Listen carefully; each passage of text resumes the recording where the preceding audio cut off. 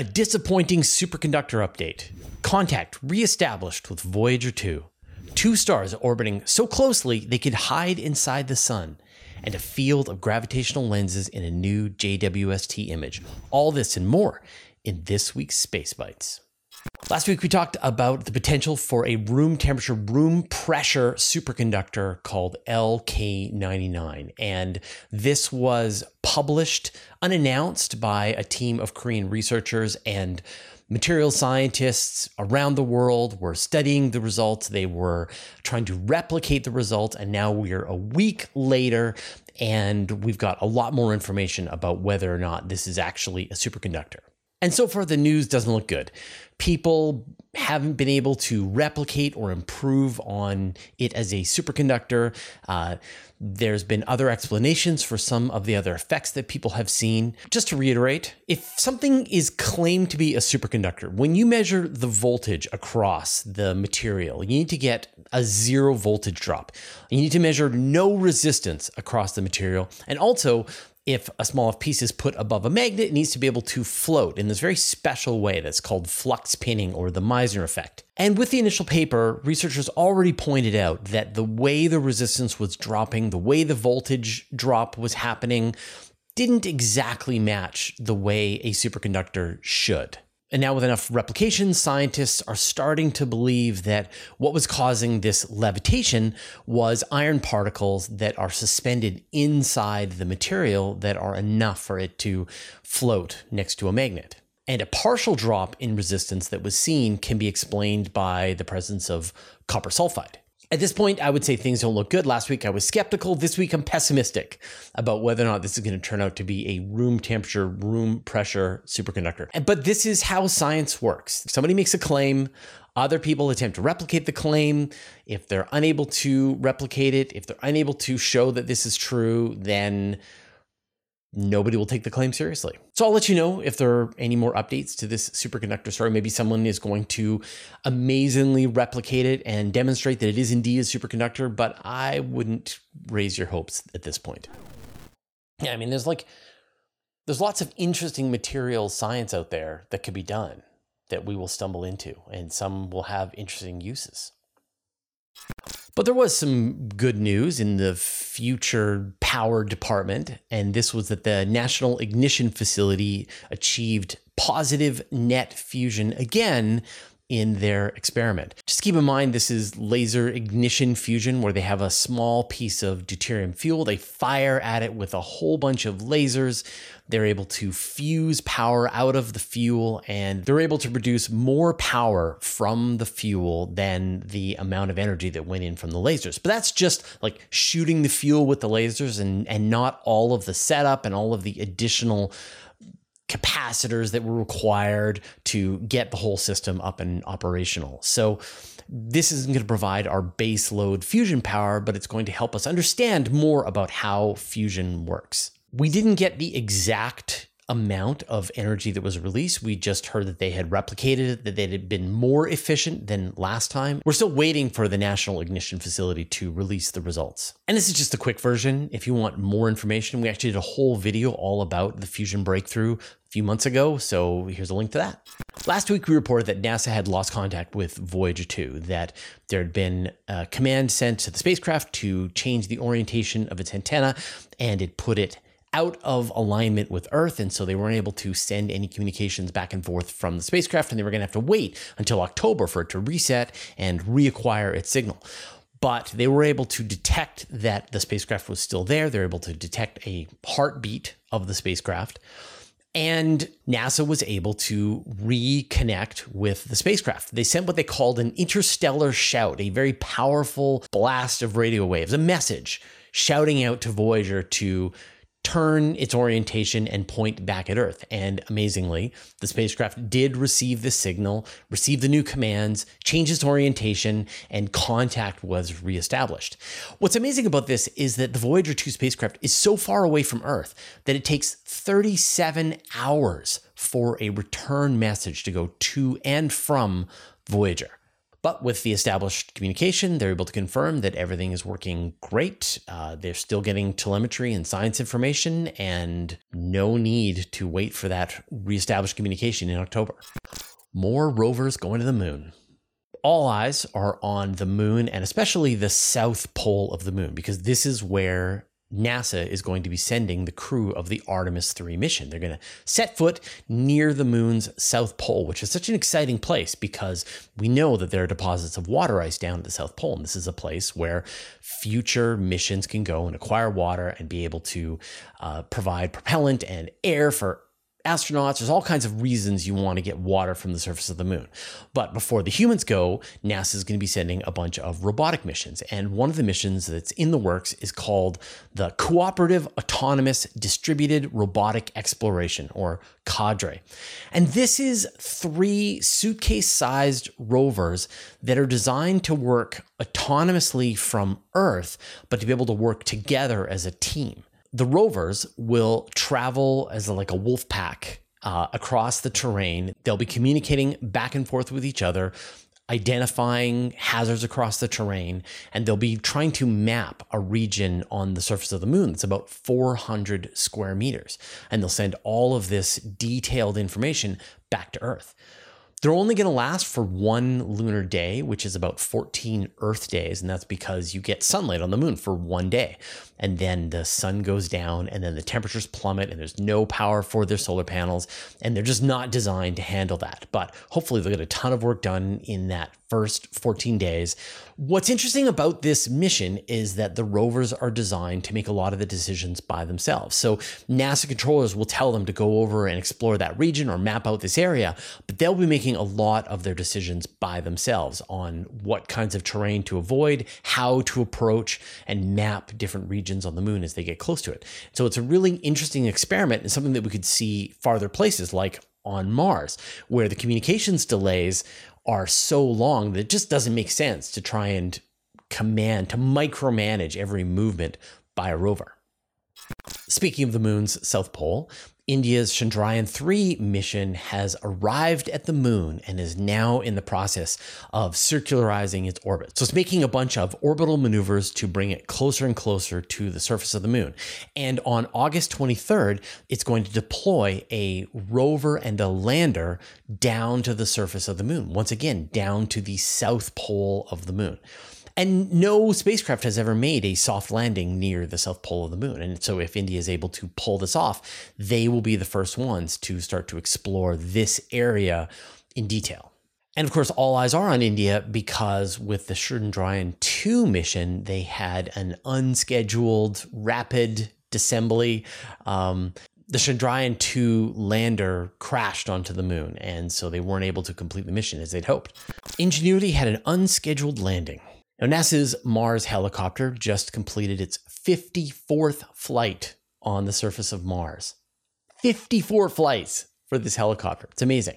But this flight was a little unusual because it was a very short hop designed to test out to make sure that the helicopter was working fine. And that's because on the previous flight, on flight 53, they ran into a problem with the helicopter that caused it to shorten its flight significantly. So they had a very ambitious plan for flight number 53. The helicopter was going to fly over to a rocky outcrop, was going to hover above it, was going to take fairly detailed observations, take a bunch of pictures, and then scientists would be able to use this to be able to direct the upcoming movements of the Perseverance rover. But it got about halfway to the outcrop when it triggered its land now function, which is sort of amazing that it has this. And it aborted the approach to the outcrop and just landed immediately on the surface of Mars. Now, NASA isn't entirely sure why it shortened its flight, but it's believed that it had something to do with the images that were coming in from its camera weren't syncing up with the internal inertial sensors on the helicopter, and just to be safe, it decided to cut the mission short and land. And so with Flight 54, they took off again and just wanted to make sure that everything was working perfectly, that there wasn't any systemic problem with the helicopter. So with Flight 54 out of the way, with the problem probably diagnosed, they should be able to be set to do even more operations. Like, are we going to get to Flight 100, Flight 200? This is amazing. And if you remember a couple of weeks ago, we talked about how they lost contact with the helicopter. And so now the operations have kept the helicopter and Perseverance pretty close to each other. And so we got a lot of really cool pictures. We've got pictures of Ingenuity from Perseverance, and we got pictures of Perseverance from Ingenuity. Two stars orbiting very close to each other. Astronomers have found a binary star system where the two stars are orbiting so closely that you could hide their orbits inside the sun. So one is a very low mass red dwarf star, an M dwarf, and the other is a very, very low mass, maybe a red dwarf, maybe a brown dwarf. It's like right on the edge. And so this brown dwarf is orbiting around the star every 1.9 hours. If you measure the size of the orbit, it could fit within the size of the sun. And this system is fairly strange, and astronomers aren't entirely sure how we got here, because we haven't seen very many of them out there across the universe. They believe that the two stars started their lives much farther apart, and then over time, the brown dwarf has orbited closer and closer to the star. There's a couple of mechanisms. So one thing is that stars lose mass over time. They just are sending off their stellar winds, and that causes both stars to lose mass, and that will cause their orbit to lower. Based on these movements, astronomers think it'll take about 1.3 billion years for the brown dwarf to cross the Roche limit around the star when the gravitational forces tear it apart, and then they'll merge, and who knows what'll happen at that point. The other possibility is that there's some kind of magnetic field that's interacting between the two stars. And if that's the case, then this braking system is actually happening a lot more quickly. And if that's the case, then the orbital period is going to shorten dramatically, and the stars will only remain in orbit for a few tens of millions of years before they collide. This is the kind of system that astronomers are hoping to be able to find many more examples of. And fortunately, there's a lot of next generation telescopes that are coming out. Maybe not Vera Rubin, but maybe. And so if they can find more examples of these, it can really help us understand how stars change in their orbits over time, how planets change in their orbits over time. What does the future hold as binary systems get closer and closer together? Every week, we do a vote on our community tab where we ask you to vote for what you thought was the best story of the week. And last week, the majority voted for this possible superconductor breakthrough. I wonder what's going to happen this week. We'll see how exciting you all find a null result. We're also doing the final JWST picture results. So we've been doing the quarterfinals, the semifinals, and now we're into the finals. We've got the 4 images that you have to choose which is the one you think is the best. And the vote is really close. And often the number one position has changed a couple of times. So every vote counts. So go ahead, when you see the vote show up in the community tab, go ahead and give us a vote if you haven't already, as well as for the stories this week. And you're most likely to see this vote if you're subscribed to the channel. So subscribe to the channel if you haven't already. JWST sees multiple gravitational lenses. We got a new picture from JWST this week, and this is of a massive galaxy cluster seen about 6.8 billion years ago, taken from JWST. The cluster is nicknamed El Gordo, which means the fat one, and it is just an enormous galaxy cluster with hundreds of galaxies all coming together. And from all of this intense gravity, you've got a bunch of gravitational lenses in this image. Of course, this is where the gravity is acting like a natural telescope lens for galaxies that are much farther behind. One is nicknamed the fishhook, and the light has been traveling for 10.6 billion years to reach our eyes, and it's gone through this gravitational lens. And the other one is called the thin one, and it's seen at 11 billion years ago. And one kind of amazing thing is that there's actually a single red dwarf star. We can't see any red dwarf stars with the unaided eye. It takes a telescope to be able to see them out to a few light years. We've never seen one beyond a billion light years with a telescope, and yet you can see a single red dwarf star in one of these galaxies thanks to the gravitational lens. It's time to see some Perseid meteors. Every year, around August 13th, we get a chance to see the Perseid meteor shower. This is when the Earth passes through the dust trail from a comet and the number of meteors that you can see in the sky rises. The Perseids aren't the best meteor shower of the year, like probably the Geminids is the one that gives you the most meteors every year, but for those of us in the Northern Hemisphere, it's the best one because the nights are warm, and so you can sit outside under the stars and watch for meteors. And you can see about a meteor a minute or so, 60 an hour under nice conditions. This year is the perfect year because we've got a new moon on August the 16th. So just a couple of days after the meteor shower peaks. And so you're not going to get that light pollution from the moon, and you're going to be able to see some of the fainter meteor trails as they go across the sky. Now, don't panic if you've got cloudy skies on the 13th. Like, the shower builds a couple of days before and a few days after. So the 13th is the peak, but you can still see a lot of meteors on the 12th or on the 14th. So if you've got dark skies, gather your friends together, spend some time outside looking up in the darkest skies that you can get your hands on, and you don't have to worry about the moon. So this is a really good year, one of the best years that we've had in quite a while to be able to see the Perseid meteors. And finally, a super heavy hot fire test.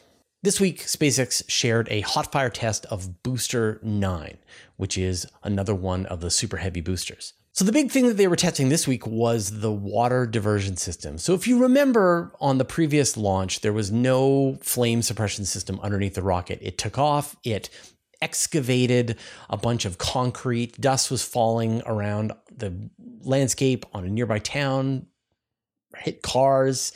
It was a rough takeoff. So now they've got this huge steel plate. They've got an enormous amount of water that they pump in to try and cool down and minimize the acoustic vibrations from the rocket launch. They didn't launch the booster, but they fired it for duration. They fired it for 2.7 seconds at partial throttle, the kind of thing that you would see as the rocket is taking off. It's still too early to know exactly what happened, but we didn't see any damage. We could see the water suppression system pouring enormous amounts of water in underneath the rocket. During the test, we got an announcement that 4 of its engines shut off prematurely. So I'm sure they're going to look into that. So another test. We don't know how and when this is going to lead into the next full stack test of Super Heavy and Starship, but progress is continuing. And if you're interested in what you could do with Starship, we've got a new interview that I had with Dr. Daniel Apai, who is the project manager for the Nautilus telescope. This is a space telescope where you could launch, say, 15 identical telescopes inside a single Starship fairing. And hopefully, if we get Starship successfully launching, a lot of really interesting telescopes and missions come online after that. In fact, I'm going to talk a little bit more about the possibilities of Starship in a second, but first I want to thank our patrons who support us at the Master of the Universe level. Thanks to Joel Yancey, Antonio Lofilara, Dustin Cable, Just Paul Davis, Vlad Shiplin, Jay Dennis, David Giltinan, Modso, George, Jeremy Mattern, Jordan Young, Tim Whalen, Dave Verbeoff, Andrew M. Gross, and Josh Schultz, who support us at the Master of the Universe level. So I think when people talk about Starship, they're quite excited about the possibility of colonizing Mars, about sending humans to Mars. And I don't know. I think Mars is a lot harder to live on than people are expecting. It's kind of like Antarctica, except you can't breathe and there's radiation and there's low gravity and you're gonna have to live underground. But if we could get a super heavy lift vehicle like this, especially if it's reusable, even if it's not reusable, a lot of really interesting missions become available. There's a lot of stuff where astronomers have some kind of space telescope concept that they want to do, but it would be too heavy, too big to fit inside a fairing. And we saw what happened with James Webb Space Telescope, right? They had to minimize the weight and the size of every single part of that telescope just to make it fit within the 5-meter Ariane 5 fairing. If you get to this point where you can make these telescopes fit easily within a much larger 9-meter fairing, then it simplifies the development of your telescope. You can have heavier telescope, and the heavier it is, the less work you have to put into minimizing the weight. And actually, our imagination hasn't really caught up with the capability of a super heavy lift vehicle like this. So if and when Starship does launch, we're going to see it quickly gulp down all of the existing missions that are on the books right now, a lot of the ideas that we're waiting for some kind of inexpensive, super heavy lift vehicle, they'll be able to fly on Starship. But the part that I'm really excited about is like, what is possible? What missions could be designed where they depend on a super heavy lift vehicle with a relatively low launch cost in a 9-meter fairing that spacecraft can be reused in orbit and then fly to other places? Like, we don't even know what's possible with science with that kind of a flight platform. So I really do hope that Starship flies, and if not Starship, then whatever comes next from any of the other heavy lift vehicles. It'd be great to have a fully reusable 2-stage rocket system to be able to get some of this science back.